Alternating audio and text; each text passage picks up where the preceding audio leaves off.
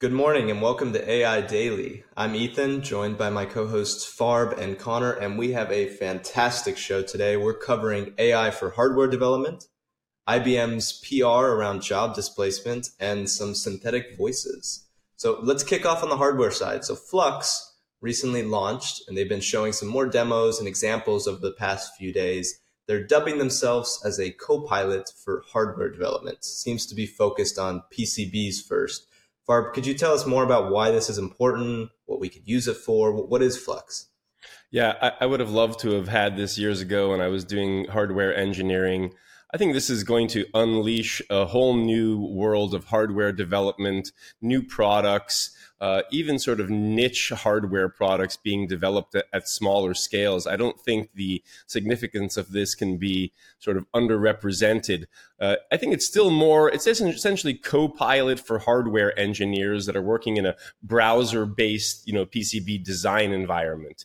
But if that's the first version, then the second version, the third version are truly going to be powerful. And my guess is in a year from now, a 10-year-old kid with a little bit of GPT and with something like this could start designing actual consumer hardware for themselves, for their friends, and we're going to see hardware kind of coming from the bottom up again, instead of only top down, which is kind of the way it's been for a long time. Yeah. Connor, do you think are they building their own LLMs? Are they doing design system? Do we know anything about that? Like what could we learn from this? I'm not sure what they're publicizing on where they're getting the LLM exactly, but personally, what I found interesting here is that it's really the first Copilot for the physical world. So GitHub Copilot came out in 2021. That was the first big Copilot for code, obviously. And then since then, we've seen other Copilots for law, for medical, for writing, etc. But now we're seeing Copilots that are strong enough and powerful enough to help you build physical products too, not just digital ones. So yeah, definitely. It seems to be helping on a design system side as well. At the end of the day, these engineering requirements and these hardware pieces are language based. So it's fascinating. Farb, is this ready now or later? I think they're in waitlist maybe.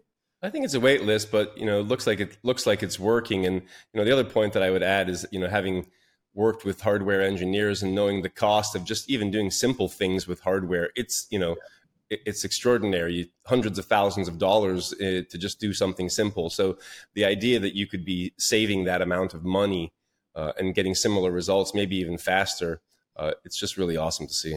Absolutely. Well, that's amazing on the hardware side. Let's move on to our second story of today, which is IBM, a little bit of PR around some job displacements. They said that they plan to do a hiring freeze on any jobs that AI could do. So I have a lot of thoughts on this, but Connor, what do you think this is? What is this important? I mean, a company as big as IBM, I think this is really a indicator of where the market's going and where all these big companies are going. They're starting to realize that IBM said they have 7,500 current employees they can replace with AI.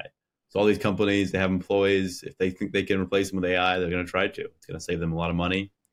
And we'll see if it works out for them. But IBM is the first big player here. So, Farb?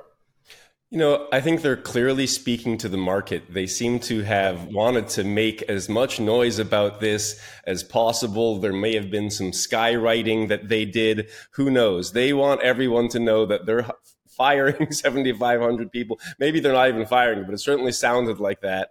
And that they're not going to hire you if your job could be done by AI.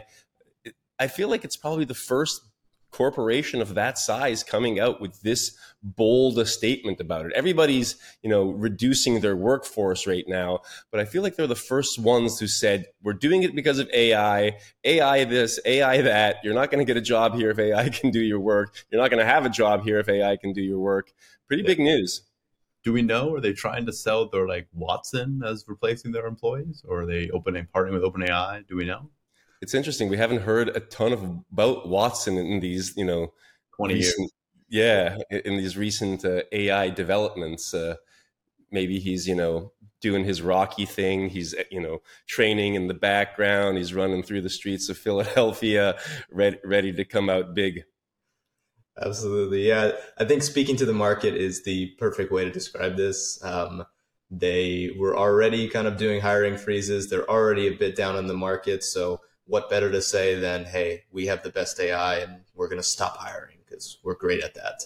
So classic big company behavior. But is this ready now or later? Do you think we're going to see more companies start doing stuff like this, PR releases? Is this actually going to happen now or later, Farb? Oh, I think we're going to see more of it this year. These things tend to, you wait for one big player to break the ice on it and then see how the market responds. If the market responds positively, you're going to see a flood of people doing this. If the market doesn't respond positively, then you'll see people slowing down. I think that's really what it's going to come down to. So a lot of PR at the end of the day. Well, that's IBM. So let's move to our last story of today, which is 11 Labs and synthetic voices. So if you don't know, 11 Labs is building high fidelity synthetic voices. They could be pre-made or they can be cloned from your own voice. So they recently announced multilingual support. They've been creating it, they've been rolling it out, and we've been seeing a lot of fantastic examples over the past week. Connor and I have actually kept up with and built synthetic voice models for a few years now. So Connor, from seeing 11 Labs and this announcement, what does this mean to you? I mean, it's a very crazy development here. This week they're coming out with it. So it's multiple languages is a very hard thing to do. So the fact that they did it, the fact that it works, their demos sound very good. We'll see how people actually use it. We'll see how it works out in the wild. But from their demo, it's pretty big news. It's a very hard to train on one language from someone's speech and then transfer that over to another language. So yeah, it's a difficult problem, and these examples they've come out with are really cool. Farb, what do you think we could use this for? What are we going to see when you're allowed to take your own voice and turn it into any sort of language? You can now speak in Spanish, Chinese. What are we going to see? What could we do with this? Yeah, this is, I think, super cool news. I think I saw a good Joe Rogan example. Joe Rogan was speaking in Spanish. So what it does is maintain your voice and put you in a different language with the accent of that language, but in your own voice. So it doesn't sound like you're speaking, American Spanish. You're speaking Spanish with a Spanish accent, but in your voice. I think this is huge for two big reasons. One, we don't really think about it or realize it, but there is so much knowledge locked up in the different languages and cultures of the world. We think we're so international. We think we're so, integrated with each other, but it's really not the case. And so all this knowledge is going to be sort of unlocked because now you can hear anybody who's ever said anything, any recording ever of anyone in any language in your language. And then the other place this is going to be huge is in entertainment. Again, there is so much content that has been locked up because people don't really want to watch, dubbed stuff too much. When they do audio dubbing, it doesn't sound good. It doesn't sound natural. Soon we're going to see this paired with, with video AI that's, manipulating the mouth of the person speaking so that it, matches what's being said in that language. And basically every movie, every TV show, ever made in any language is now going to be available in your language. So if you think there was a lot of stuff on Netflix before, just wait until the entire corpus of the world's movies and shows is available to you. And it'll all be like new content to you. Yeah, that's fascinating. Really opening up the bounds for other cultures and learning about different parts of the world, etc. Another one I think of is even just language learning. I mean, how fascinating is it to hear yourself in your own voice speaking another language?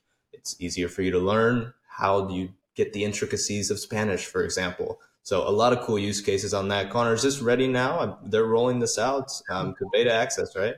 This week, 11 Labs is rolling it out. So this is definitely a now thing.